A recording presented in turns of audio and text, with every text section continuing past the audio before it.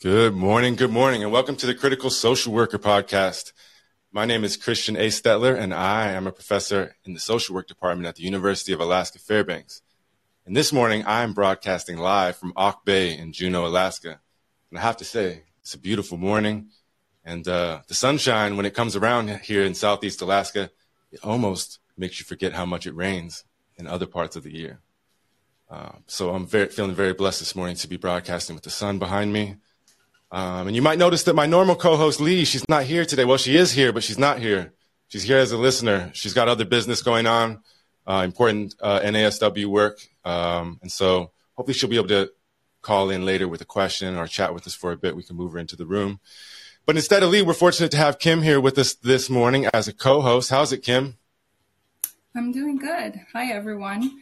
Hi to the listeners, and hi to our guest, Alicia, for today.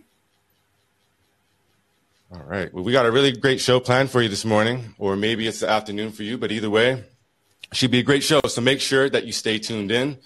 So we'll be speaking to Alicia Stetler from Living Irie, and she'll be talking about her unique journey through life and social work, her experiences as a clinical therapist, a revolutionary yoga program she's been putting together, parenting, and more.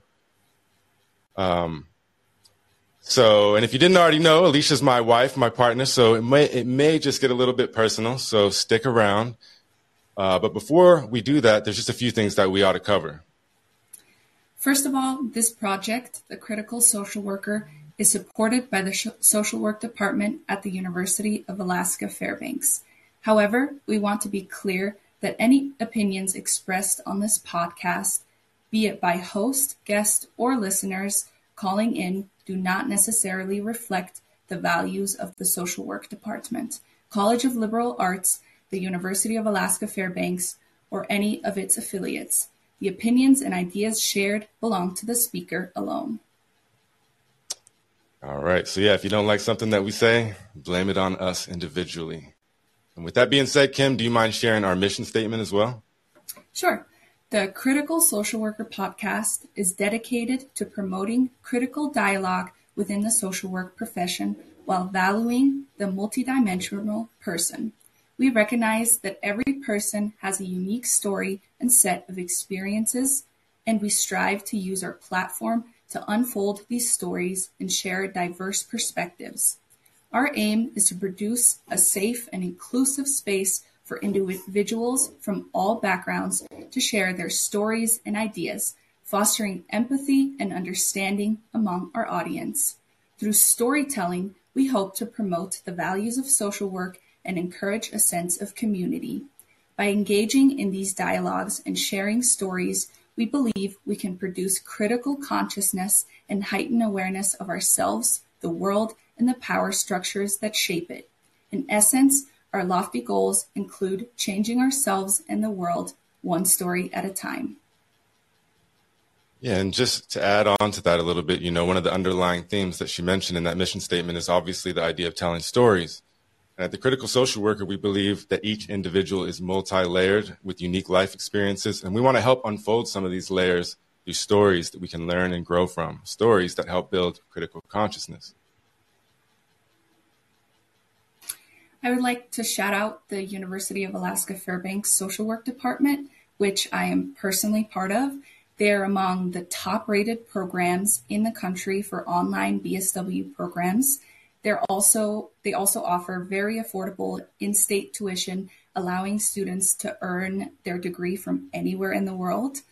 And a unique aspect that they add is the focus on Indigenous culture, which I personally think adds a lot of value to the individual classes. Right on. Thanks, Kim. And if you want to find us, just Google us, University of Alaska Fairbanks Social Work, UAF Social Work. We aren't hard to find. And what about you? Do you have a story to tell? And are you interested in coming on the show as a guest? If you are, hit me up with an email. You can reach me at castetler@alaska.edu. That's CASTETTLER@alaska.edu. And now, before we get to our main event with Alicia, there's something I want to talk about first. And I was wondering, Kim, if you wouldn't mind reading our principle number 10. Principle 10, emphasize transformative experiences. The podcast seeks to create a space for transformative experiences for its hosts, guests, and listeners. By promoting open and honest dialogue and reflection, the podcast endeavors to motivate individuals to change themselves and thus the world. All right. Thank you, Kim. And so I thought we might emphasize transformative experiences right here in the here and now, and we might create a transformative experience for ourselves. So I want to do a little bit of an exercise. So I want you to begin by taking a moment to center ourselves. Find somewhere comfortable to sit down. Close your eyes if you want, but not if you're driving. And take a deep breath through your nose and just fill up your lungs. And exhale slowly through your mouth. And release any tension or stress that you might be holding on to. Repeat this process a few more times. Breathe in through your nose, all the way to the bottom of your lungs, before releasing slowly through the mouth. Focusing on the sensation of the breath moving in and out of your body. One more time, breathe in really deep and let it go. All right, so for this next part, like I said, you're welcome to close your eyes or keep them open if that makes you feel more comfortable. But I want you to bring your attention inwards to your heart, and I want you to notice any feelings that might be weighing you down, any burdens that you might be carrying. We all have them. Maybe it's financial stress. Maybe you have health concerns, feelings of loneliness. Maybe you're overworked or overburdened with your schoolwork. Whatever it might be, acknowledge it and let it go, allowing yourself to be fully present in this moment. As you continue to breathe deeply, expand your awareness to the world around you. Visualize the planet, Earth, and all of the problems it's facing. War, hunger, selfishness, overconsumption, loss of life, and pollution. Take a moment to feel the weight of those issues and the impact that they might have on us, on our relatives, on all the different inhabitants of Mother Earth. And now shift your focus to the field of social work. What kinds of burdens do social workers face? Maybe it's over-professionalization. Maybe it's not being paid enough or feeling overworked and underappreciated. Take a moment to acknowledge these challenges for you and for other social workers and recognize the importance of the work that social workers do. Now I want you to visualize yourself chained up, literally in chains, with the earth and the world. You feel restricted and suffocated, and you feel like you're unable to make a positive impact. But then you hear a whisper from the universe, an invitation to break free of those chains. And suddenly you feel a surge of energy and strength flowing through you as you rip the chains from yourself, freeing both yourself and the world from bondage. As you bask in the energy of the universe, allow yourself to imagine your future. Visualize yourself living in harmony with the world and the universe, practicing positive social work, and being the master of your own destiny. See yourself happy, fulfilled, and empowered to make a difference in the world. Now imagine that you are outside, far away from the city in nature, no light pollution, and you look up and there's clouds swirling away to expose a magnificent and dark night sky filled with countless shining stars. And as you look at the stars, you notice they start to kind of move around slowly in circles, and it feels like the stars are about to dance. And then you point your finger in the air towards a group of stars on one side of the sky, and they begin to dance around in circles, almost like they were doing it just for you, forming the most beautiful shapes. You point your finger at another group of stars, and they start dancing in circles too. Soon all the stars are part of a beautiful dance in the sky, choreographed and conducted through you. The stars are attuned to you and respond to your will. They make you feel happy and powerful. The stars are telling you that you can do anything that you dream of, and they wish the very best for you. So you thank the stars for this wonderful experience, and they sparkle back in acknowledgement. They sparkle for you. They're saying that you have the power to break free from the chains that bind you and to manifest the future that you desire. So I want to congratulate you on taking this first step to invite the universe to help manifest your dreams. Take a deep breath in again and exhale it slowly. And when you're ready, you can open your eyes and return to the present moment, charged with the powers of the universe, feeling empowered and ready to take on the world. You never know, that just might be the first ripple in the rest of your life. Anyways, all right. Well, I hope you enjoyed that. But I think that it's time to get this show officially started.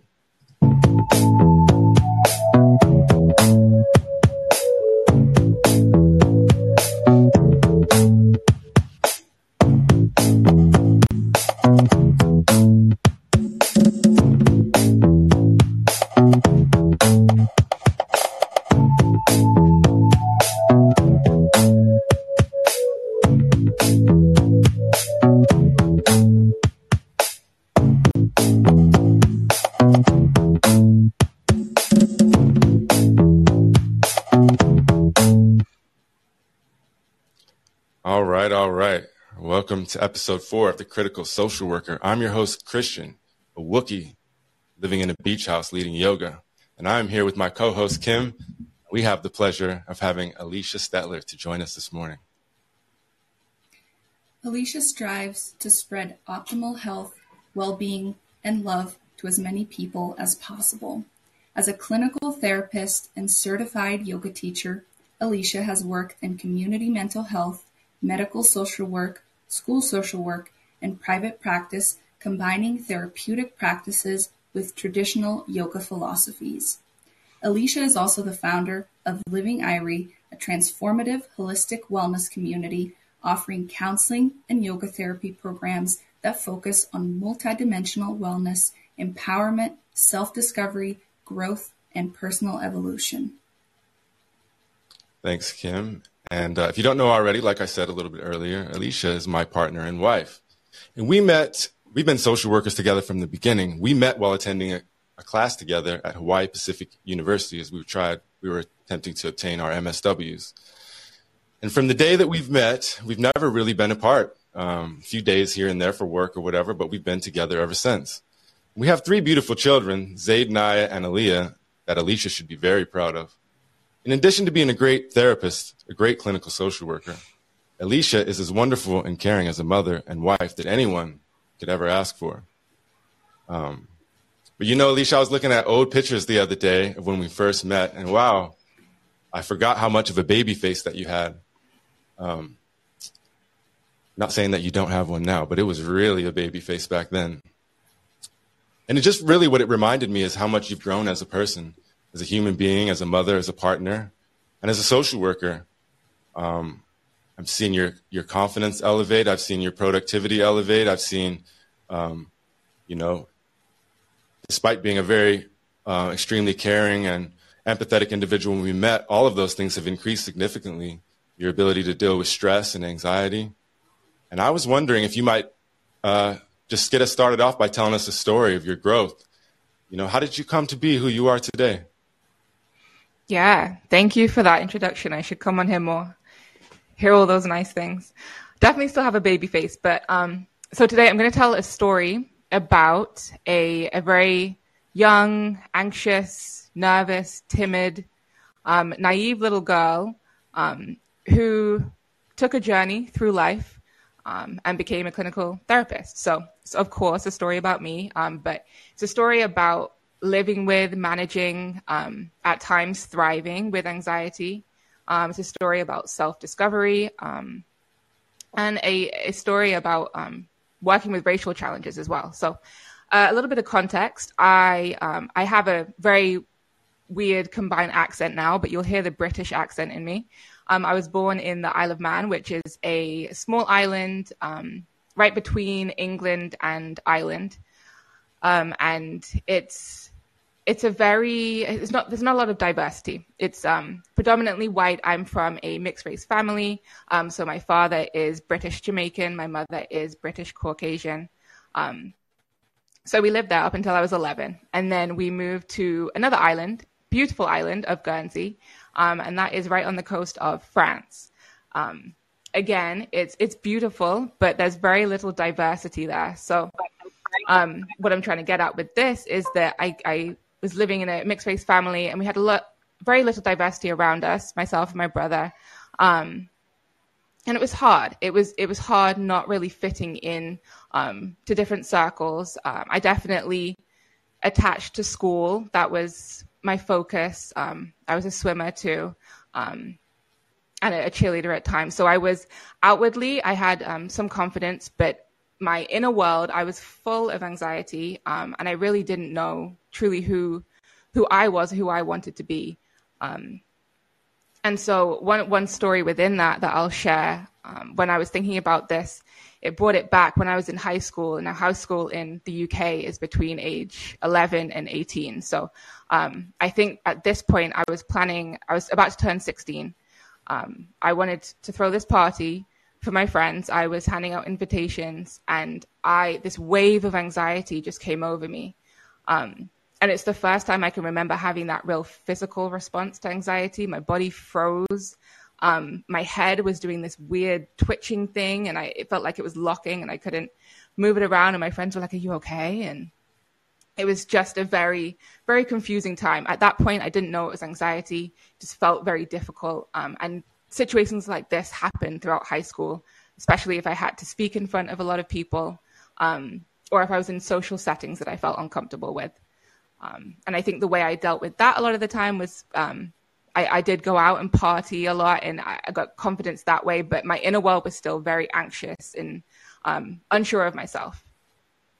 So fast forward, after I graduated high school, I went to university in Essex, which is just outside of London in England. And you can probably imagine the diversity increased massively. There was people from all over the world, all over the country, which was amazing to be immersed with just a different perspective, a different type of peoples and groups, it was amazing. But the problem was I still didn't feel like I belonged anywhere. I didn't feel like I fit in. And at our university, we had, I don't know if they intentionally did this, but we had different social nights. And one of them was called Milk It. And it was stereotypically a more white night.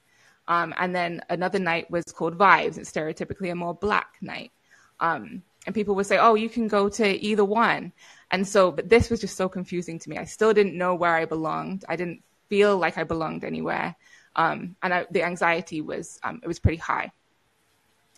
And then so after that, I went to Hawaii for my study abroad semester.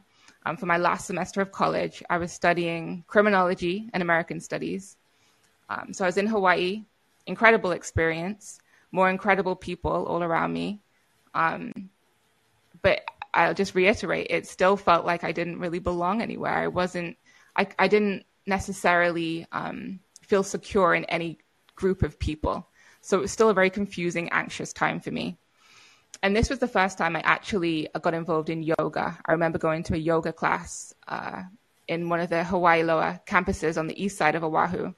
In the mountains. It was beautiful. I experienced the power of yoga for the first time, but I really wasn't taking it seriously.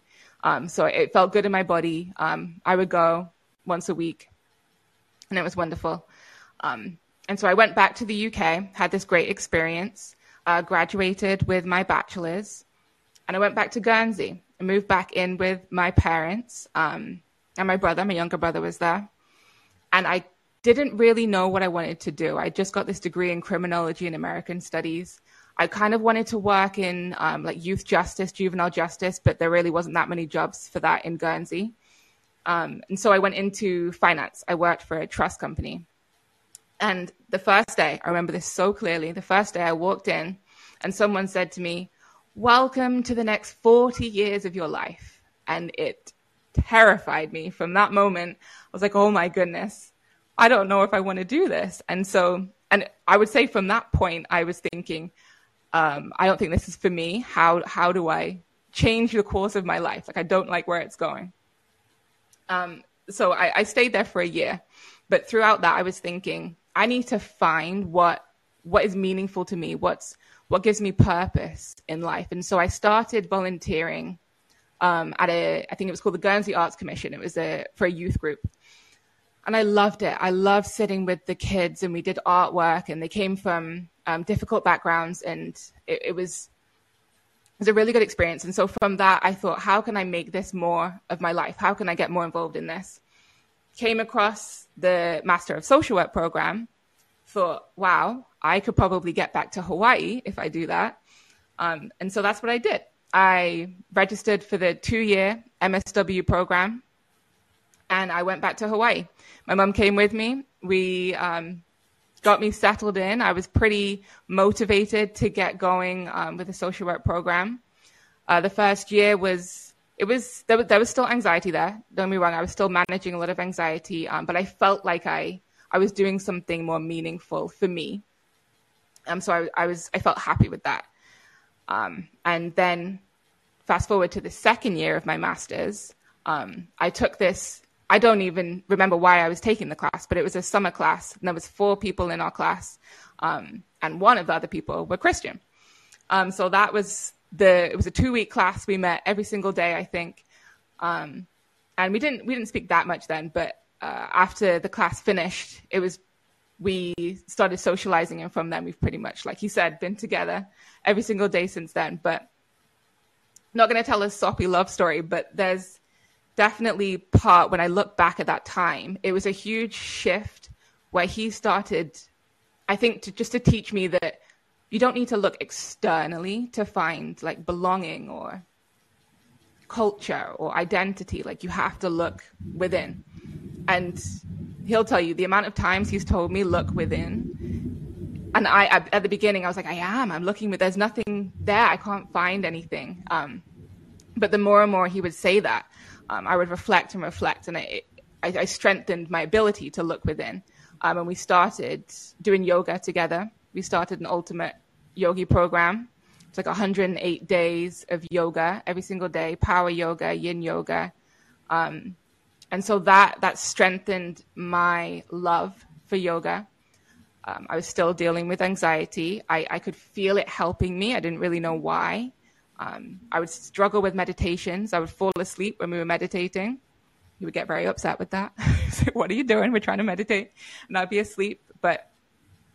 So it was hard for me, but I kept going because I felt like it was something that it was helping me. It was helping us together. Our bodies were changing. We were going through the social work program.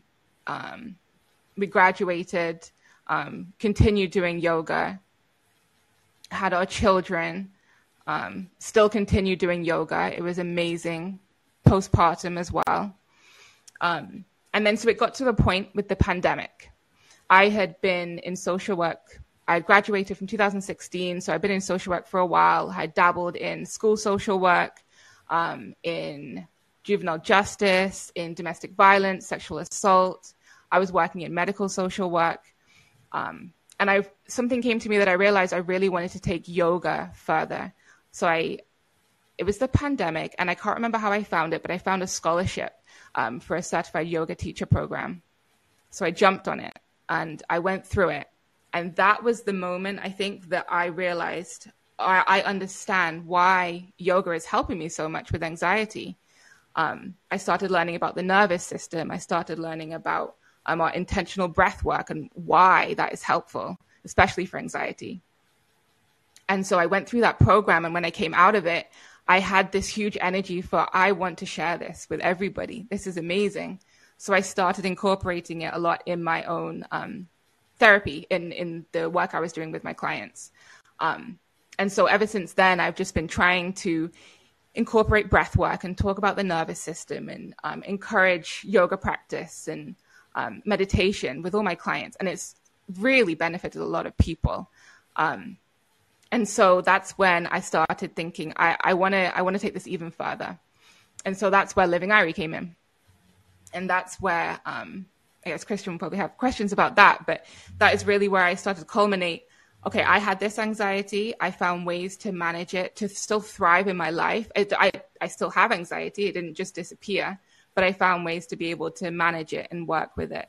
And so I created Living Irie. It's been evolving ever since. And right now it's very much looking at traditional yogic philosophies and practices and combining it with more clinical practices just to optimize people's health and well-being. So that's just a little bit of context about where I came from and where I'm at now. Yeah, thanks for sharing that. I even heard a story in there that I'd never heard before. Mm-hmm. Unfolding the multi-layers, right? Mm-hmm. I wanted to circle back a little bit, as you were talking about anxiety, and you were talking about, looking within. It's something I still have to tell myself every day. But, as I was preparing for this podcast this morning, I was kind of like meditating, thinking about what I wanted to do and what anxieties I had and trying to relieve myself of them before. And one of the things that came to me was like, just be yourself. You're always, when I have anxiety about what other people think, or I worry about it or whatever, then I'm not at my best. I'm at my best when I just be myself under all circumstances.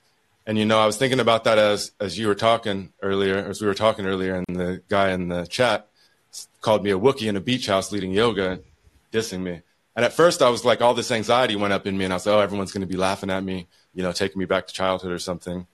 And then like just a moment of peace hit me, and just a revelation came. Remember what you decided to do before you came in here? Just be yourself and be happy with that. And so I don't know if anybody heard it, but I tried to own it in my own introduction of myself. And so I was just wondering, you could talk more about that, like looking inward, like what did you find? How did you find it? You said you didn't find anything. And I think when, if you would have asked me that a long time ago, I would have said the same thing. I was like, what do you mean? Like, I don't, it's not registering for me. I don't know how to do that. I don't see anything. I don't feel anything. But I would also think that it could connect back to like my early childhood. And I think that I did have that feeling as a child, and somehow like the world weathered that away. And so it's just like kind of reclaiming a voice that was already there, or a consciousness, or whatever you want to call it. So I just wonder if you could talk about that, like your journey. How did you come from being able to see and feel nothing inside when you looked inwards to where you're at now, and you can utilize it as a skill, as a tool for your life and for your therapy? Yeah. And I think initially it was something that was really uncomfortable because I couldn't find anything there. I wanted to find, like, Google how to feel something, or how to know who I am, or what I wanted to do. But the more and more I think I sat with myself and peeled the layers off, the more and more I saw that I'm constantly evolving. So I don't need to know exactly who I am. I need to trust the process of that evolution. And I think becoming a mom had a lot to do with that. I think when you're growing these humans inside, you become very connected to your body. And then having that connection with them, they're a mirror. They teach us so much about ourselves. So I think that's also helped me look within more and have more confidence in, I don't really need to know exactly who I am right now. I honestly don't, right? It's a constant evolution, but I'm much more secure and happy with letting that attachment go, having that non-attachment, knowing that evolution is inevitable and is what I want. I want to constantly grow and change. And then also bringing it back to yoga, I think practicing yoga and practicing breath work and learning why those things work, it helped me to just drop into a deeper sense of security and calmness within myself. Again, not knowing the answers. I still don't know the answers to that question. It's still a hard question to answer when you say, what do you find when you look within? But I think I'm just more comfortable with, it's okay. I'm here, I'm present, I'm living life, have a beautiful family, and I'm constantly evolving. And so trusting that process. Yeah, and I think that you make a good point when you say that it's a hard question to answer. And from my perspective, the reason why it's a hard question to answer is because I think oftentimes in these situations, we're looking for like a blueprint or a how-to guide, and there is no blueprint or how-to guide. It would be completely up to yourself to look inward and figure out your own path, which just by looking, you make the first step into discovering the path. But how Alicia did it, or how I did it, or how Kim did it, or how anybody does it, it's going to be different for every individual. But that first step is to look. So one thing that another quick little story that has, really elevated you in my eyes, was when you were pregnant with our first child, Zaid, and you went through, I can't even remember the name of it. What's the meditation thing called that you did, the breathing? Hypnobirthing. Hypnobirthing. Yeah. And so, I look back and I'm kind of ashamed of it because we used to go to these classes and it was just like a lot of introductory meditation stuff. And so I was bored with it, but I didn't take it seriously at all at first, and I'd sit in the back and kind of casually pay attention and whatever. But Alicia took it super seriously, and we hit some real challenges that we didn't foresee during the pregnancy. Alicia had fallen at close to the due date a couple of weeks before, and it led to high blood pressure and chain of events. One thing led to another. It was just not quite the experience that we hoped it would be with the first child. But Alicia was like, I don't know how to say. She was zen, but not in a like, not like she gave birth in just like complete peace. I'm not saying that, but she was zen in that she was able to like bring her mind back every time, things started to struggle for her or whatever. And she was also able to call me back. I was extremely tired. I'd been up for a couple of days. I was anxious, didn't sleep for a few days, and I was exhausted trying to help her. But she had so much strength. And it seemed to me that, it all came, staying looking within, the lungs are right there in the center, our breath, that keeps us alive. And it seemed to me it was the breath, whatever you were doing with the breath at that time that, that helped guide you and bring you back and help bring me back so many times and get us through those times. So I was wondering if you could share that story from your perspective a little bit and, maybe, add some insight that might help other future mothers or anybody dealing with that situation. Yeah, it's so interesting looking back on that time. The class that Christian's talking about, we went to a hypnobirthing class. It was after work once a week, and it was like a 2 or 3 hour class. It was long, and so yeah, it was kind of dragging Christian along to that because we both knew we wanted to have a natural as possible birth, and I wanted some skills. And we heard about hypnobirthing through a friend. So we signed up, and it was great. They were teaching us, I think that really the key part of it is they were teaching us exactly what would happen in birth and what's happening in the pregnancy. So not just like the woo-woo, if you want to say that. It was very much like, this is scientifically exactly what's happening. This is where the baby is in the birth canal. This is where the baby's going to go. This is why what your partner does is going to help. So that really helped me. As you can see, I love to know the why behind it. That's how it works in my brain. But it taught me the breath work. It taught me a lot of breath work and meditation. So I think a key one that Christian noticed was the breathing through the waves or the contractions. And they told us to visualize something that was calming. And the most calming thing to me, it just popped in my head, was one of our favorite beaches in Oahu, Nanakuli. And the waves come really high up the shore. They're pretty powerful. And then they go back down. And so through every contraction or wave, I would inhale and picture the waves coming up, exhale and picture the waves going down. And I did not leave that. I was in that mode the whole time. But to back up a little bit, I did fall at work. I was working. I was helping kids get their community service done. We went shoveling and I slipped out of the car. It was very embarrassing. I was going to pick up a kid from their house, opened the door and just slipped. I fell on my bottom and hurt my back. And so when we went to the midwife, they noticed that my blood pressure had gone up really high.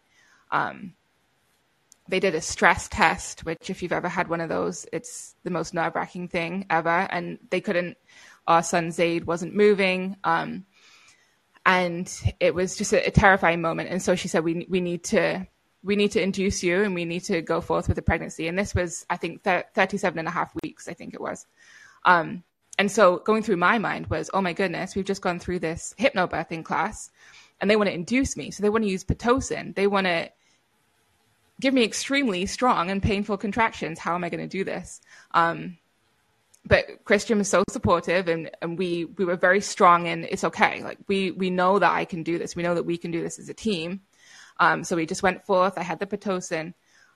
We had a very strong birth plan. We used all the breath work. Christian was absolutely exhausted. I was in the zone. And so I was just going. I was just breathing, visualizing. Christian would kind of fall asleep or go to the bathroom. And I can't remember. We had like a code word. I think I said pressure. And he would come and push on the pressure points. And I would just breathe through it.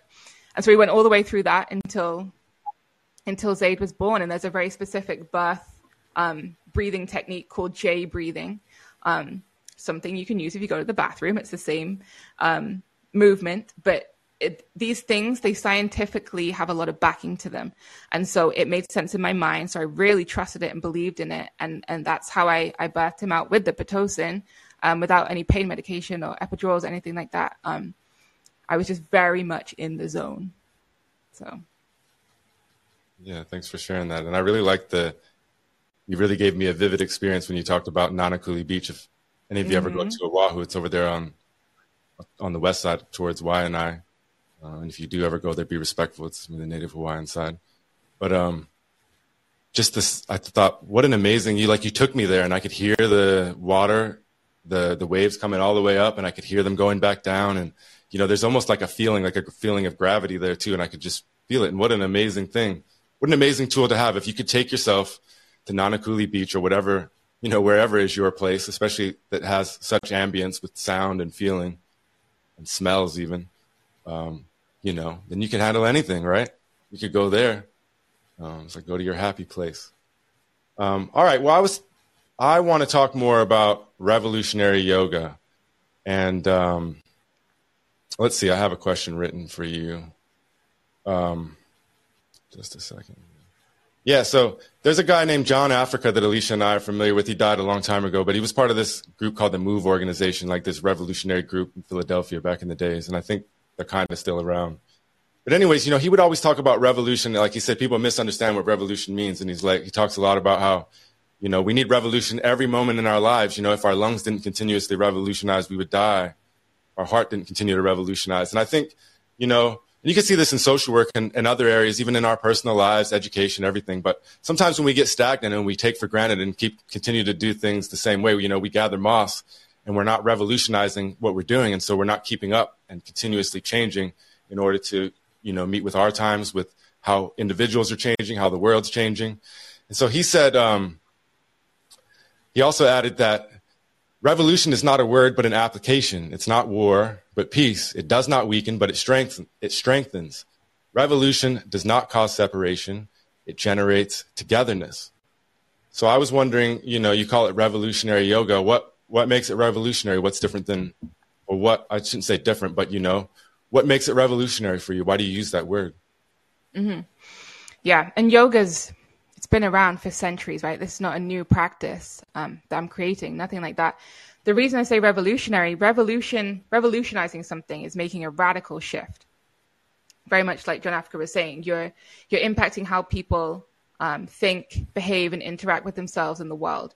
So the reason I say revolutionary yoga is because I really want to empower people to realize that, one, when we have emotions, thoughts, we have to move them. If we keep them stagnant or stuck, they become very heavy and we get a lot of mental health challenges. We have to move them through some sort of medium, whether that is breathing, whether that is dancing, whether that is boxing or running. We have to move them through some sort of practice. And yoga is such a powerful way to do that. But two, using yoga to revolutionize the way that you think and revolutionize the way that you go about your life. I want to empower people to take control over that and to realize that they can do it themselves. So the programs I'm creating are very much empowering you to learn how to do that, why to do that, and then practice that, build a habit, and then you can do that for the rest of your lives.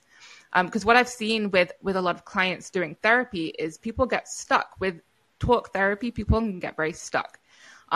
With cognitive behavioral therapy, such a powerful tool. I use it in every single one of my sessions, even if people don't realize I'm using it. Talking about how we're connecting the thoughts, the feelings, and the behaviors. So it's all well and good to say that and to go through that and to think, okay, if I change what I'm thinking, I can change how I'm feeling, change how I'm behaving.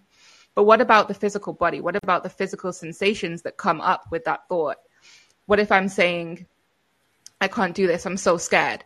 There's a physical response that comes with that. Our nervous system, our sympathetic nervous system can become super overactive in that. So we can talk through this and we can shift the thoughts, but I want people to be able to revolutionize the way that they process those emotions, and they put that into motion with yoga, with breath work. And so when I say revolutionary, it's revolutionary for yourself. It's revolutionizing your mind, revolutionizing your behaviors, and revolutionizing your life. Oh, that was a very powerful answer. I want to to push you further on that and ask, the intersection of yoga and therapy, how do you see yourself utilizing yoga or connecting it or interweaving it into your therapy practice? Starting now, just like where you work at an agency right now or whatnot, how can you use it there? But then what do you visualize for the future? Like if you were to, not if, but you're growing this program, when it's at its apex, what do you want that to look like? Yeah. And so, working at an agency right now, there's limitations. There is, but I use a lot, especially breath work, because it's something that I can teach very easily within the limitations of the agency. And so I found that pushes people past that stagnant point when I start teaching them some breath work and some basic yoga asana to help release stress and emotions. But I've talked about it so much in my agency that they're now giving me a group to run, which is going to be a mindful movement group where we're using movement to process emotions. So that's how I use it in the agency.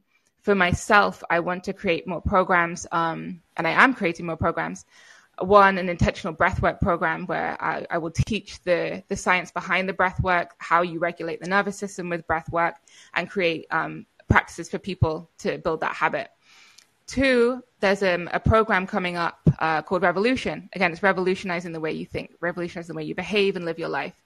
And so this will be you will follow online classes, which are the flows are intentionally set up for different things to be curious about your mind and body, to strengthen things, to calm. So they're intentionally set up that way. And then you follow, again, a breathwork routine and overall lifestyle shifts to make that radical change in your mental health and your physical health and your just overall holistic health. Going a step further, hopefully next year, the beginning of next year, there will be a cohort part of that. So people will follow along with the online part, and then we'll meet in person once a week for a very intimate experience. For a few hours, we'll practice yoga together. We will practice this reflection together and just strengthen the community bond, but also that bond with yourself that you're creating throughout the week. So that's how I see it growing personally. But I think agency-wise, the more and more we talk about this and the more and more I've explained to people why it works, and I've done presentations on practice this, and then this, I'm going to tell you the science behind it. And then people are like, oh, wow, I can just do that. I can do that before I go to work in the morning. And so people are understanding now, this is not necessarily what they thought. This is a very powerful tool that needs to be in mental health. We have to bring this powerful tool to mental health just to optimize people's treatment and healing. Yeah, it's a revolutionary act to do something different like that and bring it in. Like I said, in social work, sometimes we get stagnant and, it's like gathering moss. Rolling Stone, don't gather no moss. Rolling Stones are revolutionary. So now are you ready I got a critical social worker question for you. You ready for that? So I am. You remember back when we were on Oahu and I was putting together a thing for my class I was teaching adjunct at HPU, and we would have a class every semester at the beach. And we were kind of advertising it one of the classes that other people could come. And so one of the students put it on Facebook and shared what it was about. And we really got attacked for saying that because we put that we were going to talk about yoga and breathing and things like that in our circle. And they said that we didn't have a right to talk about things like that, culturally appropriating. And while I think that was much misguided in that situation, we were just literally going to talk about it in a circle, no practice or anything in that situation.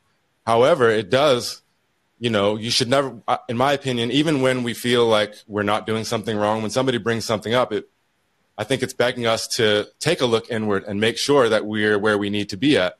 And so I was just curious where you're at on yoga, and you know a lot more about it than me. And I hear, some African people talking about yoga that it also comes from the continent of Africa. Like I hear Kabaka Pyramid say that, John 9 says that, but I don't know that as a fact for myself. And so I'm just curious, have you thought about that? And you utilizing it here in Alaska, it comes from somewhere far away from a long time ago. What are your thoughts on that? Yeah. It's a great question. Like you say, even if sometimes it can be misguided, we have to reflect on it. It's really important. And I think it brings up the point of respecting these practices that have been around for centuries and really understanding why you're using them. And so, yeah, there is an African background, I think more in Kemetic yoga. And then the training I went through was through, if you go back through the lineage, was Iyengar. And so it was a different route. But I think back to the point we made before of creating your own culture and evolving that way. I think there's nothing wrong with respectfully learning from all of these different practices and bringing them together and providing them to the world to experience. They're there for us to optimize how we're living and optimize our health and really get to know ourselves in the world. And so why would we not want to incorporate that into our lives? So yeah, I think we should always be very respectful and really know where we're coming from, but also embrace that we can pull from different practices and different cultures and create something that's very beneficial to the world. I don't think there's anything wrong with that. Yeah, thanks. Appreciate your answer. I just want to take a quick moment. I see our brother MT and our sister, I believe that's Cache in the chat. Hello. So appreciate you coming. Maybe you can come on and talk in just a minute. But Cache will be a future guest I'm not sure when, in a few weeks, maybe a month or so. And I'm hoping I can bring MT and we can dig further on this subject, yoga in Africa and things like that, going back to some different roots than many of us are aware of. With that being said, I was wondering, can you teach anybody a little bit of the revolutionary yoga? Can you lead us in a little practice or something? Yeah, sure. So I don't miss my morning practice during the week. Christian knows I have to get that in before work, or I find it very hard to get through the day. So one thing I do is called alternate nostril breathing. And this is really good for activating the vagus nerve, part of our parasympathetic nervous system. So that's the side that's responsible for our rest, our digest, our relaxation, our calming. So we're lowering our blood pressure, lowering our heart rate, slowing our breathing, and allowing for very important functions to happen. This one also, we're going to go from one nostril to the other. It can be confusing at first, but stay with me. And so we're connecting both hemispheres of the brain. And so we're aiming to bring that back to the prefrontal cortex, which is our thinking part of the brain. So keep that in mind as we're doing it. So we're going to use our right thumb is going to be on our right nostril. And then our right ring finger is going to be on our left nostril. And I like to rest the other two fingers on here on the top of my head. So you're going to exhale. And then on your next inhale, open your left nostril and breathe in. Close your left nostril and breathe out your right. Now breathe in your right. Close and breathe out your left. Inhale through your left. Close, open your right, and exhale your right. Inhale your right. Close and exhale your left. Inhale your left. Close, open, and exhale through your right. Inhale through your right. Close and exhale through your left. One more round. Inhale through your left. Close and exhale through your right. Inhale through your right. Close and exhale through your left. Now release both nostrils. Breathe in through both nostrils. And a really long exhale through your mouth. And so hopefully you felt the calming effect of that. It's very clarifying as well. That's why I do it before I go to work in the morning. It really clears my mind. And it just prepares me for a new day. Start a new day. go forth in a calming way. So hopefully you enjoyed that. And I recommend people do that 5 rounds of that daily. It's really helpful. Yeah, one more question, and then I want to turn it over to Kim. So what does that do for us? Can you explain more? What is the exercise that we just did? What exactly does it do for us? How does it affect, I know your favorite vocabulary word, the parasympathetic nervous system. Can you talk about that? I'm glad you know that now. Yeah. So we have our nervous system, right? And we have our sympathetic nervous system. This is what you hear, the fight, flight, or freeze response. So if that becomes very overactive, our heart rate is constantly high, our blood pressure is high, our breathing is probably shallow and rapid. It wreaks havoc in our body. It's responsible for a lot of cardiovascular disease, obesity, what else? Migraines, headaches. A lot of physical health problems are partly due to our sympathetic nervous system being overactive. So we have to find a way to trigger us to the parasympathetic nervous system. And the best way to do that is activating the vagus nerve. It's the second largest nerve in our bodies, second only to the spinal cord itself. So when we activate that, it sends a message to our brain, activate the parasympathetic nervous system. And then this is where our blood pressure goes down, our heart rate goes down, our brain clears, our breathing slows, and our physical body calms. It opens us up for digestion. It opens us up for increased immunity. What else? So many other things. Just that calming relaxation and that clear mind. Hopefully you felt that while you were doing it. Yeah, thank you for that. Well, I want to turn it over to Kim for a little bit. Thanks so much for sharing all of that with us. I think it's very inspirational for young women that are at the start of their career or planning to have a family in the future. And on that topic, what are some strategies or techniques that you have implemented to effectively balance your responsibilities as a mother, but then also your professional career? And how has that contributed to your success in both of those areas? Yeah, and it's a daily challenge, and it's something I struggle with guilt a lot about. I struggle knowing that I am going to work for a large part of the day, the work day, and that I'm not with my kids. And so I every day I struggle with the guilt of that. But I try and be really intentional about the time that I am with them on the weekends, in the evenings, in the morning if they're awake. I try and be really intentional about that and present. It's hard. I'm not perfect at it at all, but it's really trying to be intentional. And another thing is that morning practice. If I don't get that morning practice in before work, I really struggle with the rest of the day. So I was just thinking on Friday, I didn't sleep well Thursday night. I had a really, really busy Friday. I was packed back to back with clients and I had other things going on.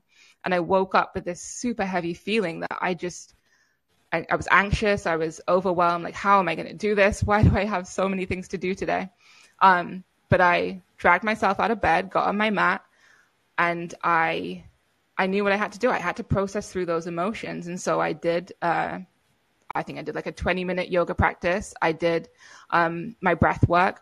I tend to do a gratitude prayer every morning too, after I do my yoga practice. And it just really helps me just to reset. So I think that part, having that every single day, helps me manage all the things going on. But again, nowhere near perfect and constantly trying to grow in that aspect. But yeah, so really that practice, being intentional and trying to process through the guilt that I have for having my wonderful kids and working alongside that. All right. Well, should we see if we have any questions from the audience? You all are welcome to ask questions through the chat, or you can queue up in the call-in, and we'll take your calls. Yeah, so let's see. We got MT here. Take him. So MT, we've had problems with this before, so if you can't hear me, know that you're going live now. Beautiful. I think I got it. Can I get a thumbs up if you can hear me? We can hear you. Awesome. All praise to the Most High, sis. I just want to say one, thank you for that breakdown. Like it's so difficult, I think, to articulate simply and concisely how breath work functions in the biological system and how it affects and influences our emotions and our mental state. That was beautiful.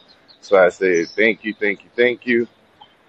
One of my questions is, taking in the practicality and the normalcy of it, like we as practitioners, we practice it every day. And so we understand it to be a natural part of our life, but a lot of our clients, a lot of the people around us, they find it to be some daunting task. How do you take this breathwork practice, this yoga practice, this power hour in the morning? How do you make that more normalized in a society that says that you're supposed to check your emails before you check on your children? How do we normalize that, and how do we make it a succinct practice that's beneficial for everyone without them going into these other practices that have very specific results? Thanks, by the way. That's awesome. Yeah, such a good question, because it does feel daunting. I think the first thing that I teach people is, if you can just extend your exhale, make it longer than your inhale, you're activating the vagus nerve. So that's the first thing I ask people when they leave my office is, I want you to practice this. I want you to do 3 rounds of this, just once a day. I just want you to extend your exhale. And people come back and they're like, wow, it really helped. I was able to calm. I was able to get through this meeting. I was able to do this. And so once people practice that, and then you just build and build. So yeah, I think making it real simple at first and just doing something that's just extend your exhale. People feel it. But second thing, I think that's where I really want to create this intention program. It's coming soon. And it is building that habit, right? It takes about 21 to 30 days to build a habit. And so providing people with very clear instructions of, try this first, and then try this, and then let's add this. Creating a calendar for people to follow, I think really helps as well. But yeah, it's a daunting task. It is. And it once you know why it's working, I also think that helps. So that's another part of the program, is the why. Yeah, thanks for that answer. And thanks, MT, for the question. I heard MT say, I don't remember exactly how he said it, but, basically the idea of waking up and going to your phone, or you're checking your emails before checking on your kids or looking at your kids. And, I've been through a lot of problems in my life, addiction and other things back in the days. But, today in 2023, on this day, I'm addicted to my cell phone, and I'm addicted to my email. And, I'm not necessarily addicted to social media in a way that I was when it first came out. But, I still, just even to advertise for the podcast and whatnot, I'm on there. And so, I want to see results, and I want to know, I want to know if Kim emailed me about class and needs help or something like that. And I can't let it go sometimes. I shouldn't say that I can't let it go, but sometimes it gets in the way and I don't recognize what I need or what my family needs. And, I will go to the phone and go straight somewhere else where I don't have to be around anyone, and I'm going through my emails and,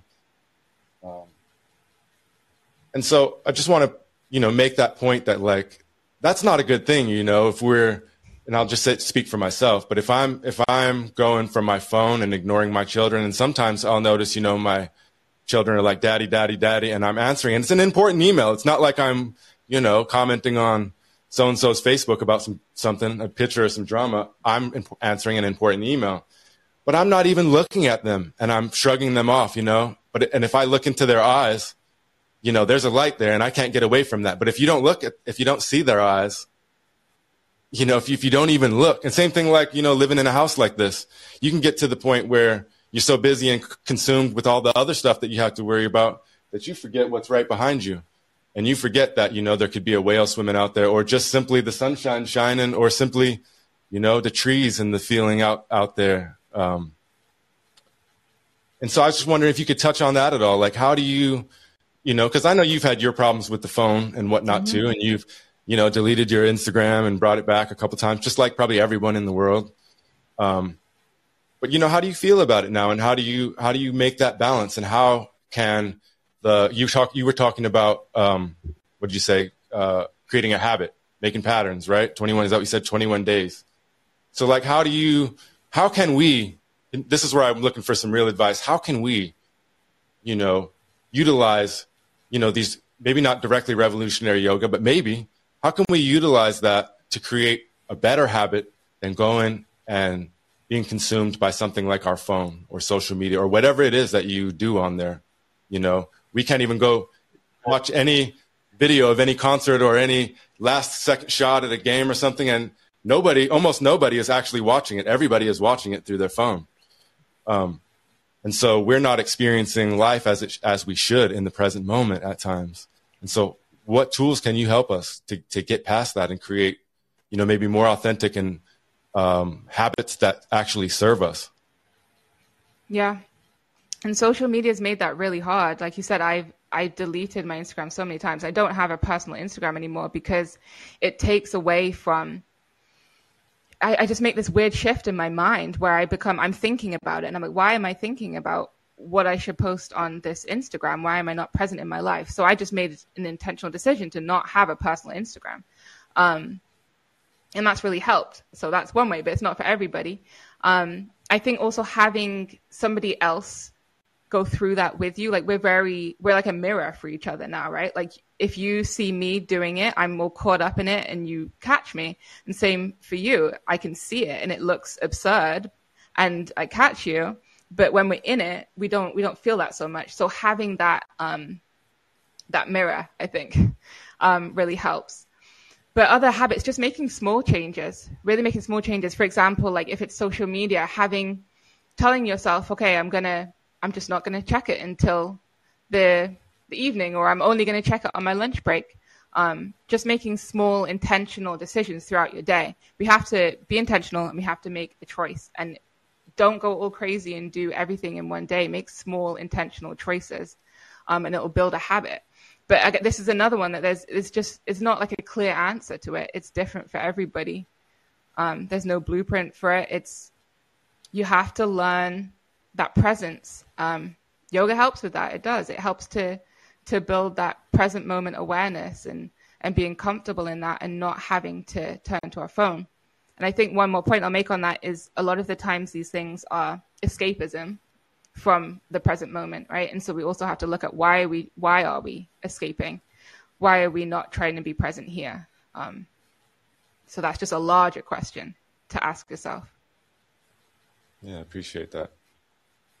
Well, I thought, do we have any more questions? Anybody else have a question or want to call in and chat? You don't have to have a question. You can call in and talk to us about something if you have anything in mind. Anything else from either of you, Alicia or Kim, that you wanted to talk about or ask? No, I appreciate it. I guess one thing I wanted to, I think because both Kim and I are from different countries, right? And so I haven't practiced social work that much, definitely not therapy in the UK. But I can see that there are a lot of differences. And I guess, I don't know, Kim, if you had any thing that you've noticed that's different in America with social work. It's a good question. I've only really been exposed to a lot of social work practice in the US, funny enough. But just when it comes to talking about mental health and going to therapy or asking for help, I think here in the US, the conversation around mental health is a lot more open than what it is in Switzerland. I think there's a lot more shame and privacy when it comes to mental health in Switzerland. So I think the US currently has a better approach to mental health and openly having discussions and conversations about practices that we can do at home or going to therapy and seeking the help that we need. So I think that's one of the biggest differences I have noticed. That's really interesting. That's a good point. Yeah, it's become more and more. We talk about it so much more. And I think when I'm seeing my younger clients talk about it, they talk about it so openly with their friends.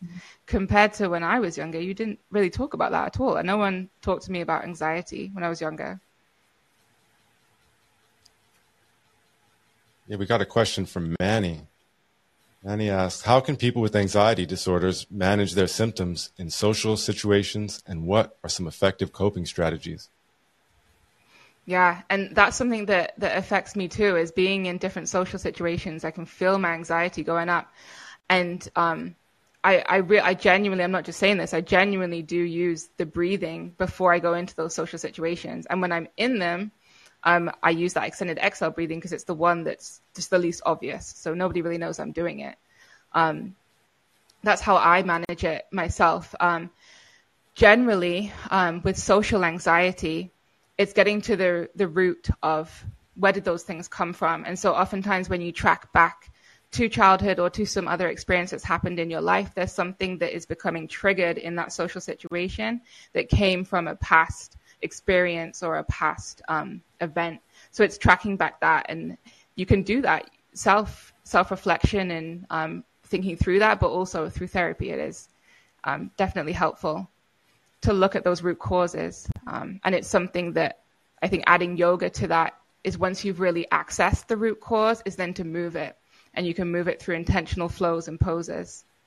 I hope that helps. But in the moment, I definitely use breath work. Yeah, thanks. Anybody else with a question? Anybody else want to call in? We still have a little bit of time.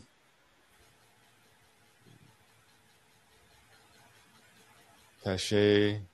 Switzerland is also a country that has created a place that you don't have to escape from all the time. We talk about it here, but continue to get systemically worse. Yeah, and that's a good point, right? Why are we escaping?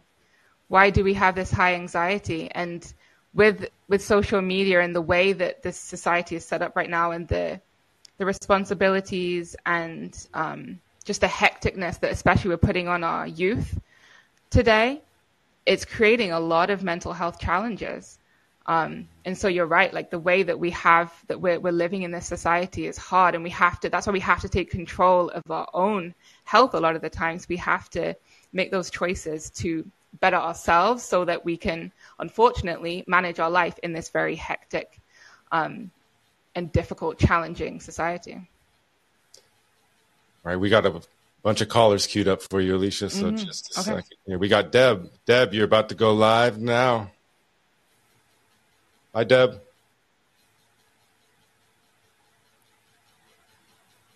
Your mic's off, Deb. Hello. Hello, we can hear you now. Okay, great. Thank you so much. This is, I've got so many things swirling in my head about all this.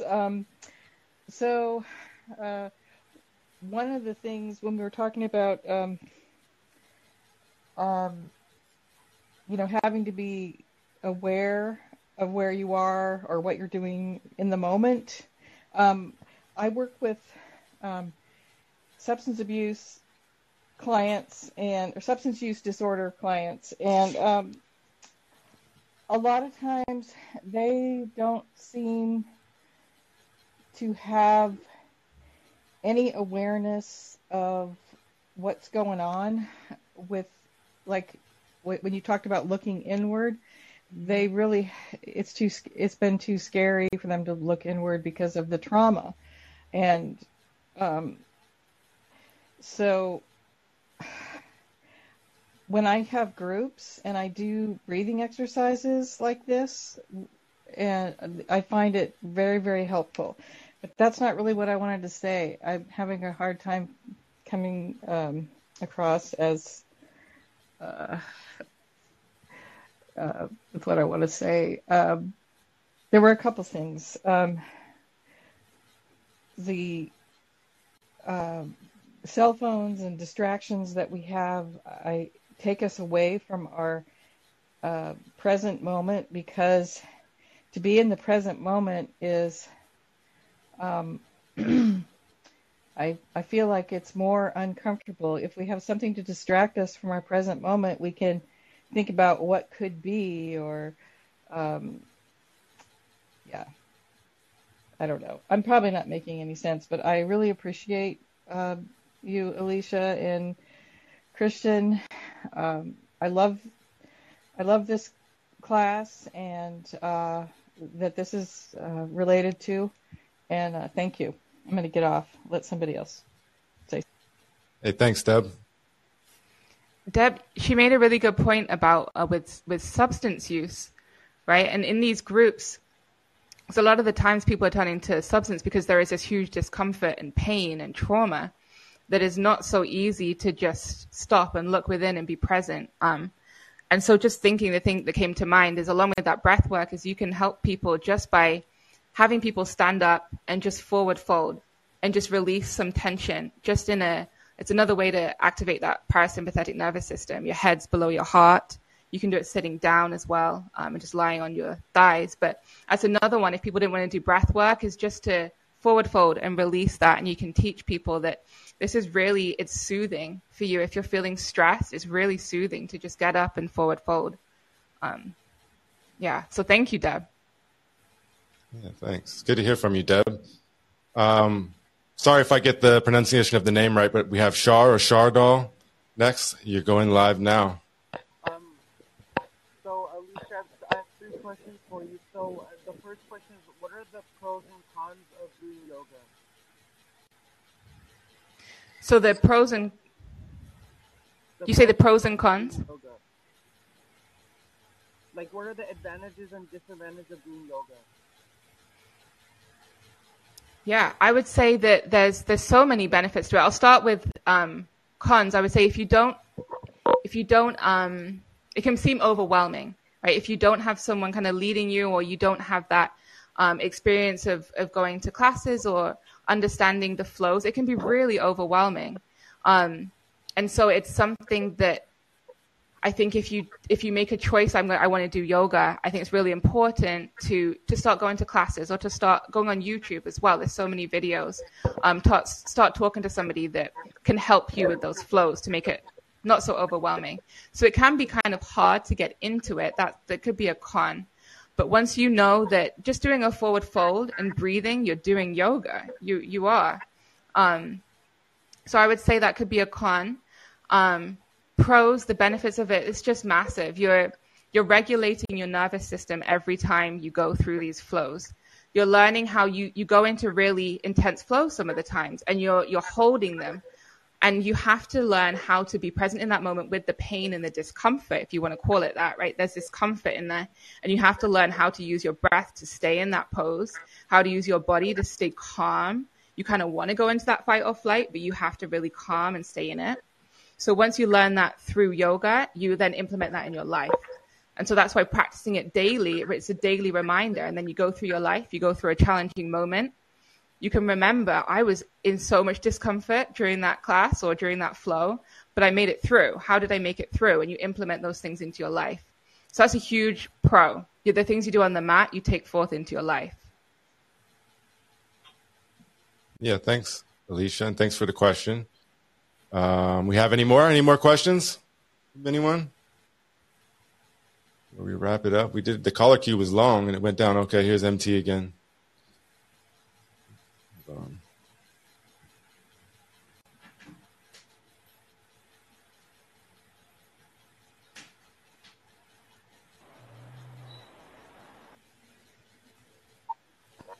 Whoops. So my second question. Hold on, MT. We accidentally cut you. Can you call back? I think Shardal had a second question. Oh, Shardal did? Oh, we'll go back. Sorry, the thing keeps glitching on the calls. You there? What's the true meaning behind yoga, and how often should you do it as part of your daily practice? With yoga, I think there's so many different meanings behind it. With your daily practice, every day is very beneficial, and throughout the day. When we think of yoga, we don't have to think of we have to go to this 60-minute class. That's kind of what I want to change the perception of. You can do yoga. You can do 20 minutes in the morning. You can go through your day. You can use breath work through your day. You can practice these forward folds. I do that quite frequently between clients just to release the tension. I'm taking on so much of other people's emotions and traumas. And so to release that tension, I do that throughout the day. And you can do it before bed as well. So I think if you can incorporate some form of yoga every day, it'll really benefit your life. With the meaning of yoga, I think that's another really hard question to answer. I think there's so much that it can do for your mental, physical, spiritual health.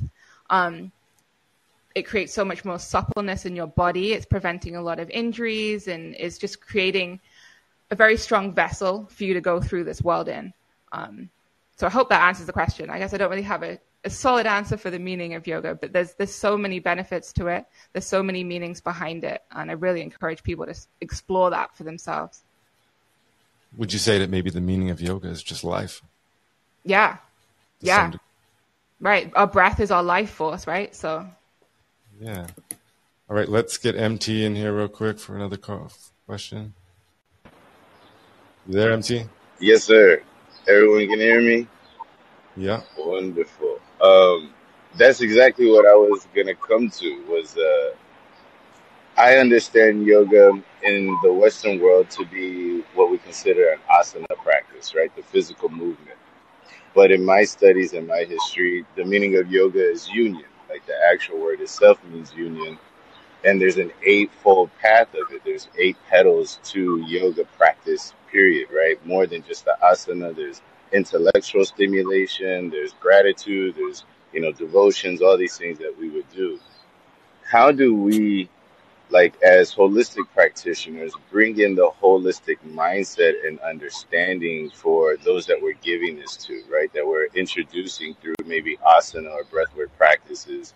And then we say, okay, but there's 8 parts to this. This isn't just a one, shot, medicine. It's one that's cultivated in different aspects and dimensions of your life so that you can have this holistic experience of being in the present moment. And then with that, I pair it with, since we're dealing with yoga and therapy, most psychology is about going into the past and, facing those shadows or facing those trigger points. But in the present moment, which is what yoga and spiritual practices intend to bring you into and to keep while you're moving through life, it seems to almost be diabolically opposed to that condition, right? Of not going into the past or into the future. But when we are there, like doing therapy, those practices allow us to engage the past and the present effectively. How do you find the link of that eightfold practice bringing you to the present moment, providing a safe space for you to deal with the past and the future in a way that's effective now? What a great question. And thank you for bringing up the 8 limbs of yoga. Yeah, it's very much more than just this yoga asana. We're talking about how we interact with other people and how we interact with ourselves, along with breath work, asana, flows, meditations. So yeah, definitely bringing that 8 limbs of yoga into it. I think you made a really good point of a lot of psychology is looking at the past and how we deal with the past.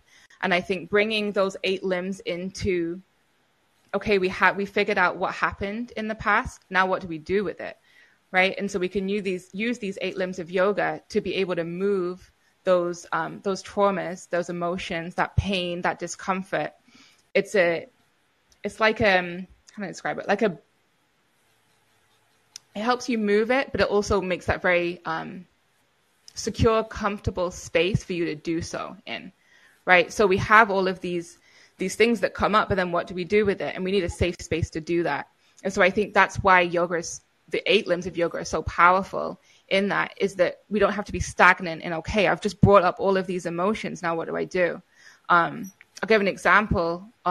Yesterday, I had someone who had so much trauma, significant trauma in their lives, and they became very ungrounded and they started dissociating. And so bringing in those 8 limbs of yoga to create a more safe space, using the breath work, we used more visualization as well. We didn't do any kind of more asana at that time, But those 8 limbs of yoga we use to then create a very safe space for that person to ground, to calm.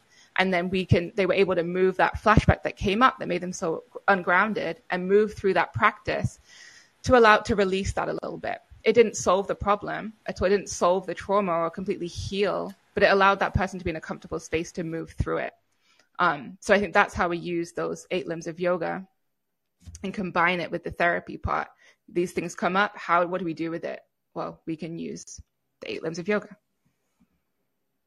All right. Thanks, Alicia. We've got another question from Manny. He said, how can employers support employees who suffer from anxiety disorders, and what workplace accommodations may be necessary to facilitate productivity and well-being? Yeah, this is something I bring up every single day in my agency, because I think one distinction between doing therapy in America compared to doing it elsewhere is the way that we're set up with billing and insurance. And we often have very back-to-back clients. And it does havoc for anxiety, but for just our general health. And so I talk to people about, okay, create some blocks in your schedule, or make sure there's 15 minutes between clients so you have time to breathe, to forward fold, to go to the bathroom, to reflect on what you just went through, and then be ready for the next person. So I think organizations can really help with looking at people's daily schedules and not thinking from the mindset of, well, you need to see this many people. It's how can I create space for that practitioner to breathe in between those people and to help those people truly. Because like I say, my anxiety hasn't just disappeared. I manage it every single day, but I try and create intentional blocks in my schedule so that I have time to regulate it, to re-regulate my nervous system. So that's one thing. And was there a second part to that question?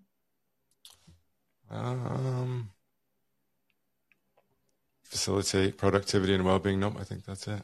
Yeah. It does facilitate productivity, because if we don't have those breaks, we're going to burn out. So. We got a question from Mark. Mark asks, what do you, in your opinion, think is the best way to start breath work with children?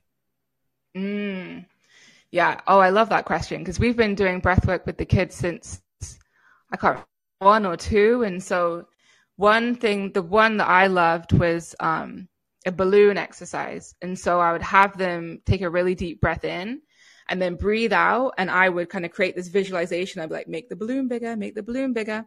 And so they wouldn't know they're doing it, but they're extending their exhale. They just think they're making this imaginary balloon.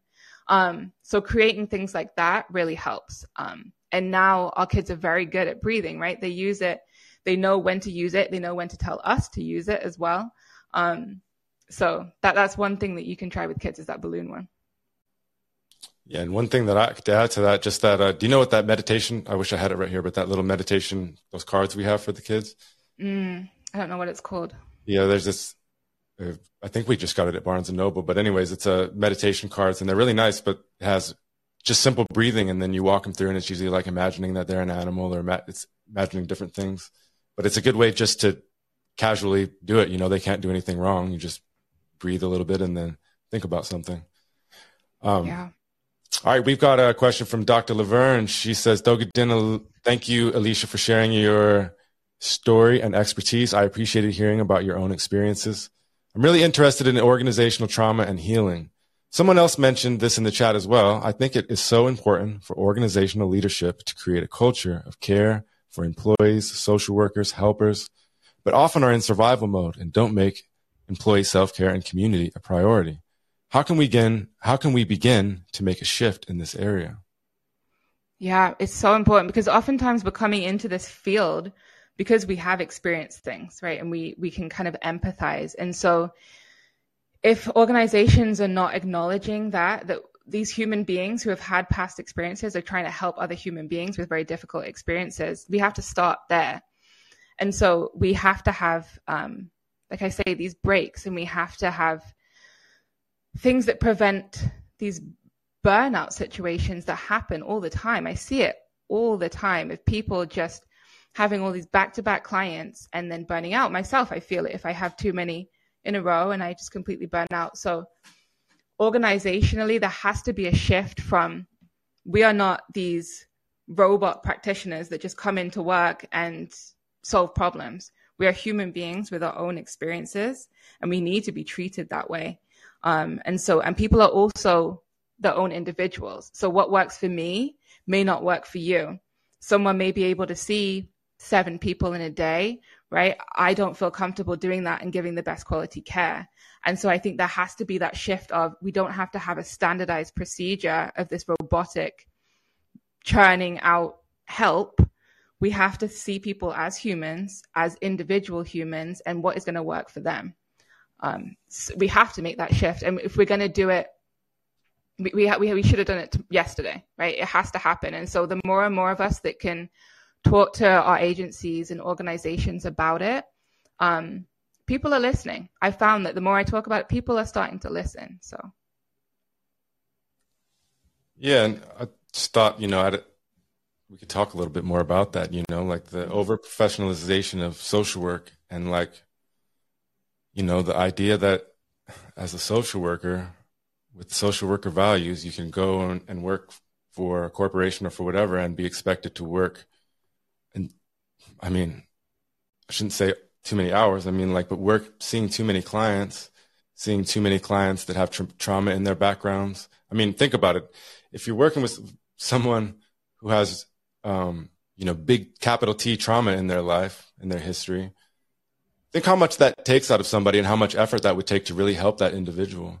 And could you really go hour and to back and continuously seeing people with trauma in their lives and effectively help them? Maybe some days. And I like when you said, some people may be able to do it to see several clients and some people may not. But also some people, that same individual may be able to do it some days and not be able to do it on other days and do it effectively. You know what I mean? It's just too much. And so from my opinion, and again, opinions of the individual and not, like the Department of Social Work at UAF or anything, but it's my opinion that this deserves resistance in social work. It deserves some kind of pushback. Other things that you see happening is, you could go on Indeed, and no matter where you search for LCSW, if you just type in LCSW, even if you put Alaska, if you put New York, if you put Hawaii, whatever, it's going to come up with the advertisements first, and it's going to say, you can make $100,000 doing therapy from home. But then little do you know that requires you to see like 60 clients or 80 clients a week, something like that. I know people that do this in Hawaii. And props to you if you're able to, go through that to some degree. And I'm not saying the people that are doing that don't make a difference and you're not helping people. I'm not saying that. I'm just saying that that social workers, especially when we're getting up to like licensed clinical social workers, in order to be effective, they need to be able to take care of themselves. And we need to prioritize and emphasize that. And there are plenty of places that don't do that everywhere. And so, in my opinion, social workers, you should think about that and how you might resist that, from my opinion. I was wondering what your thoughts on that are. Yeah. Like, we have to speak up about it. We really do. We talk about self-care and social work all the time. And it's great having these practices, being able to regulate your own nervous system. But we also have to talk about where we're trying to help people. If we're working in an agency, like Cachet said in the chat, is that quiet quitting that's happening, and that you're there, you may be there, but are you really providing the best help you can for yourself and for the other person? So yeah, we have to resist it. We really do. And I think Deb mentioned about the billables. We'll always ask, like, how many billable encounters? That's the catchphrase. How many billable encounters do you have this week? But why are we going from that? We're social work. We're here to help people, and we're here to talk about mental health. Why are we talking about how many billables we have? That's where we need to change the shift. Like, why are we talking from that standpoint? So yeah, the more and more of us that can, and this isn't a huge dig on it, but we have to take those problems and we have to put them into action. Just like I've been talking about movement, right? We have to move it. And so we have to talk about it, or no one's going to do anything about it. We often have times where our vice presidents or our CEOs are not social workers. They're business people. And so maybe they don't know, but maybe we need to talk about it more so that people hear it. We need to be loud, and we need to be strategic about it and knowing why. We know why mental health is important, so we should advocate for ourselves so we can keep advocating for other people. Yeah. I mean, and there's no way we could get to the bottom of this in this conversation. It's deserving of like, a year's worth of dialogue, really. But it's also, brings into the question of like, you could go like for the whole country of the United States, or you could look at Alaska, for example, or Hawaii, or a certain community like Juneau. And the question is always that I look at is like, do we value social workers, and do we value the people that social workers work with? And it's not an easy answer, because in a lot of ways, in a lot of places, clinical social work means working with middle class people. It doesn't mean working with, I'm not saying people don't, but I'm saying oftentimes that's the case these days. But, it just begs the question, are social workers valued in your community, in the United States, in your state? Are the people that social workers work with valued? And I think oftentimes if we really look at it, that question is no, if you compare it to some other things that we do find important. And I think that most individuals in anywhere we're at that we're talking about would say to themselves that they do care about those things and that they do value those things. But oftentimes it is not reflected, in the way that social workers are treated, in the way that people that social workers work with are treated and looked at and viewed. And that's the most evident in like, the way people get paid and the way that they're valued in such a way like that, as far as social workers go. You have any thoughts on that? I saw Deb in the chat said that she came up with every other week, a day off in her last position. Like it's just things like that. Like that's resisting. Yeah. So logical, right? A day off to not have to pretend to be sick, like we don't need to do that. We should be able to say, I need a day off, or have that coming up, so we can sustain what we're doing, because we're in this field because we love it. We love helping people, and we know that mental health is important. So yeah, I love that idea, Deb. Thanks for sharing that. I think I'm trying to call in. LOL. Oh, there's she there? Or is there, Cache? Here we go. You're live, Cache. Hello. Hey, can you hear me? Yeah, we can hear you. Hi. Good to hear from you. Hi, Christian. Hi, Alicia. Hey. How's it? I have been enjoying I've been enjoying this conversation today. Hi, Kimberly, as well. I just wanted to say hi to the friends.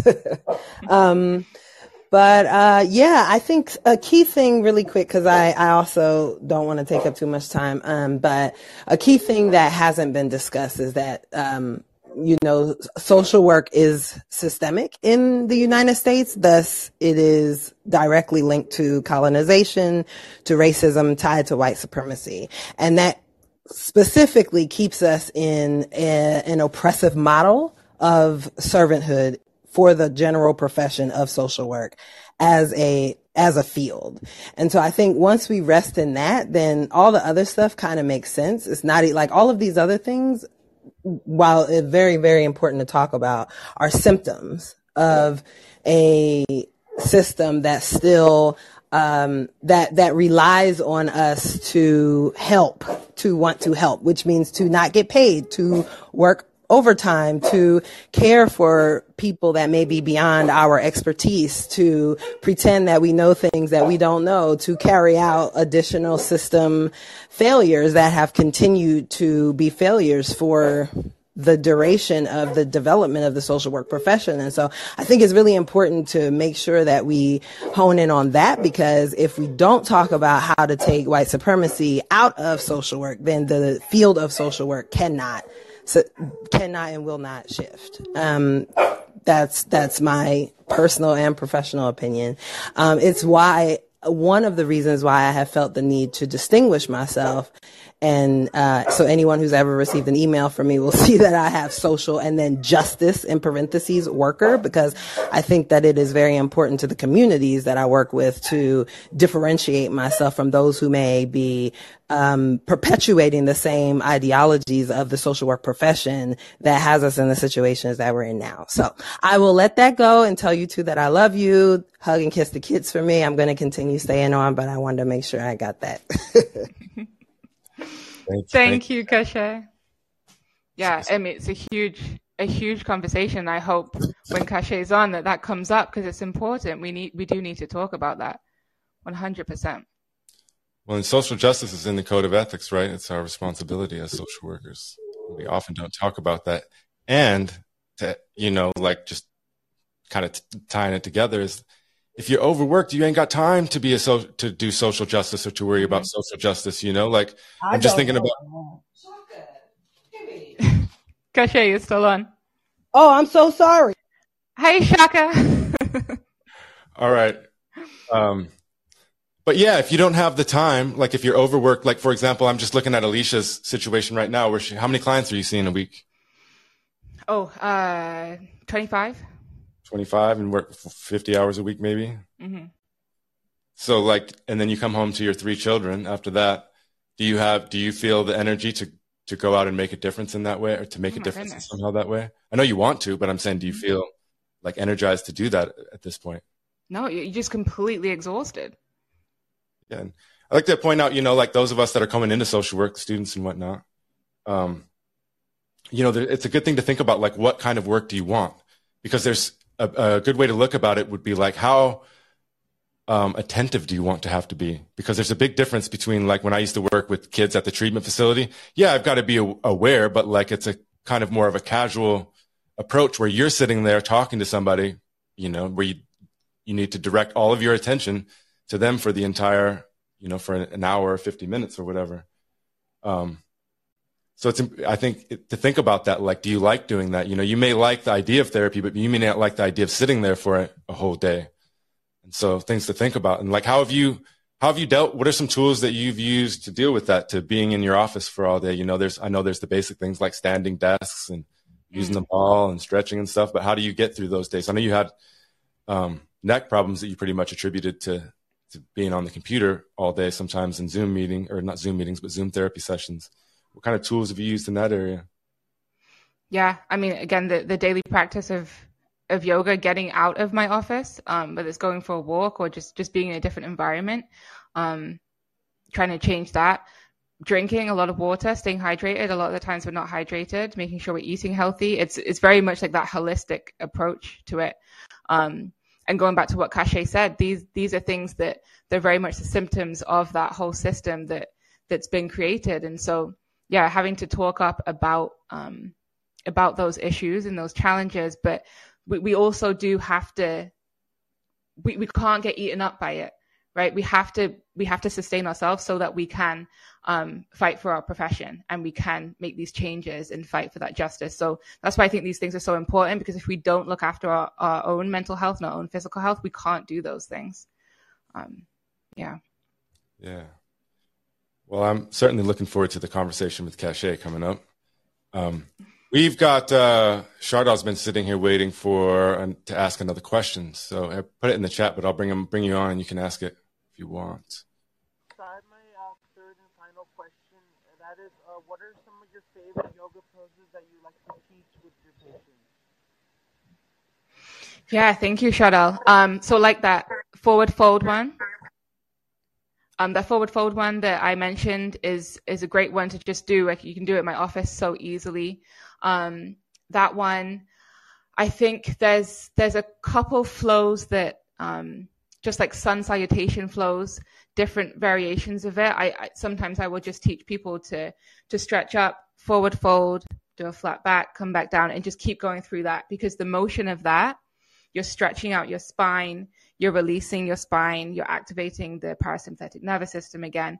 Just that kind of flow helps massively. You're loosening up your shoulders. There's a lot of benefits to that.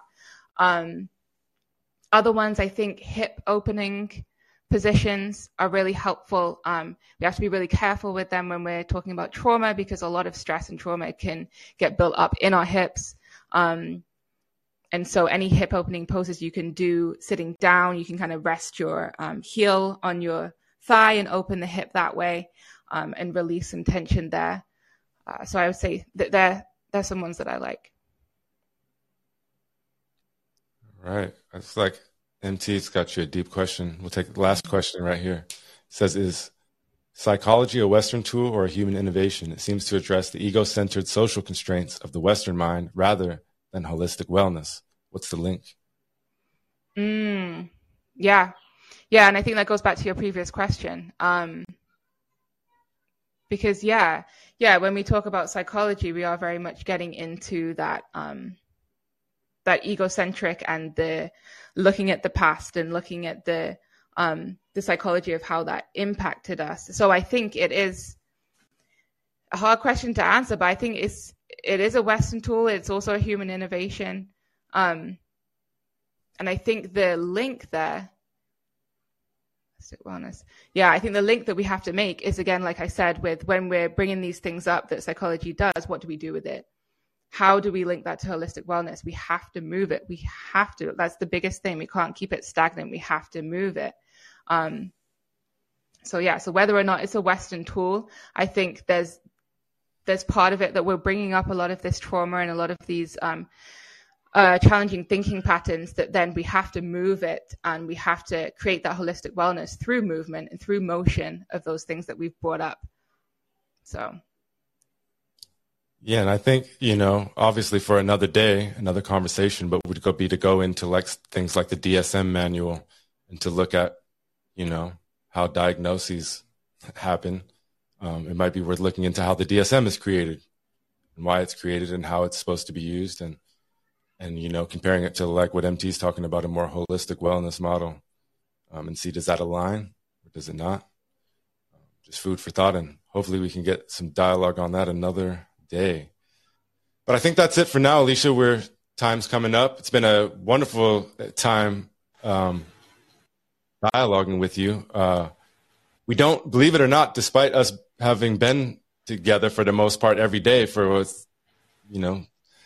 years upon years, we rarely get a chance to sit here and talk because our kids get offended by it, actually, because when Alicia comes home from work, they want her attention, I want her attention. And so we'll be talking for example, in the kitchen about whatever, all these important things about revolutionary yoga and the critical social worker and all this stuff.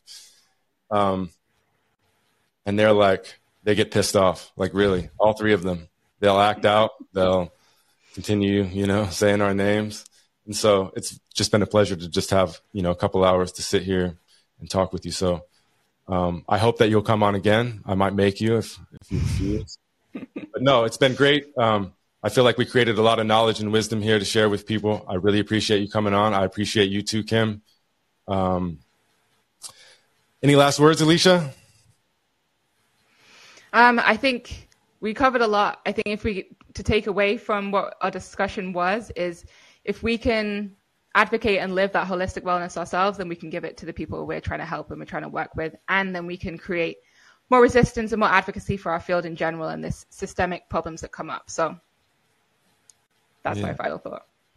Thank you. And I also want to thank we weren't sure how many people were going to show up today. You never know on these things like that. So I really want to humbly thank you from the bottom of my heart to everybody that came here live and supported us and had wonderful questions and comments and feedback, and just for being here. We appreciate it more than you could ever know. And with that, I want to ask, do you have a story to tell? If you're tuning in and you're like, I want to be on the podcast and talk story, well, just contact me at castetler@alaska.edu. That's CASTETTLER @alaska.edu. Or if you didn't get that, just Google UAF social work and you can find me. And that is it for the episode. Kim, you have any last words? Yeah, I just wanted to say thank you, Alicia, for the open conversation we got to have today. And thank you to all the listeners and all the great questions. Thank you, Kim. Yeah, thank you to you both. And I want to give a big shout out to Lee. She's been a big part of this project. And like I said, she's busy with NASW duties, but she's been trying to tune in. So we missed you, Lee. And as far as next week, we have a special episode next week. Lee is going to be hosting, and it'll be co-hosted by Robin. And they're going to interview me. So if you want to know anything more about me, I've had a wild life, a wild story. I'm not sure what we're going to talk about, but come through. I'm sure I got a lot of stuff that you didn't know about me. It might add some insight to social work, hopefully. You can find episodes right here on the Call-In app after it's recorded, or you can also find us on Apple and Spotify. Just search for The Critical Social Worker. We'll be here broadcasting every Saturday morning at 10 a.m. Alaska time. And like I said, next week we'll have me. But I think one of the cool things is you'll get to have Lee as a host. But yeah, that's it. Tune in next week. And until next time, peace. The Critical Social Worker is a collaborative effort between the University of Alaska Fairbanks Department of Social Work and A Conscious Party Productions. This episode was hosted by Christian Stetler and Kimberly Deerums.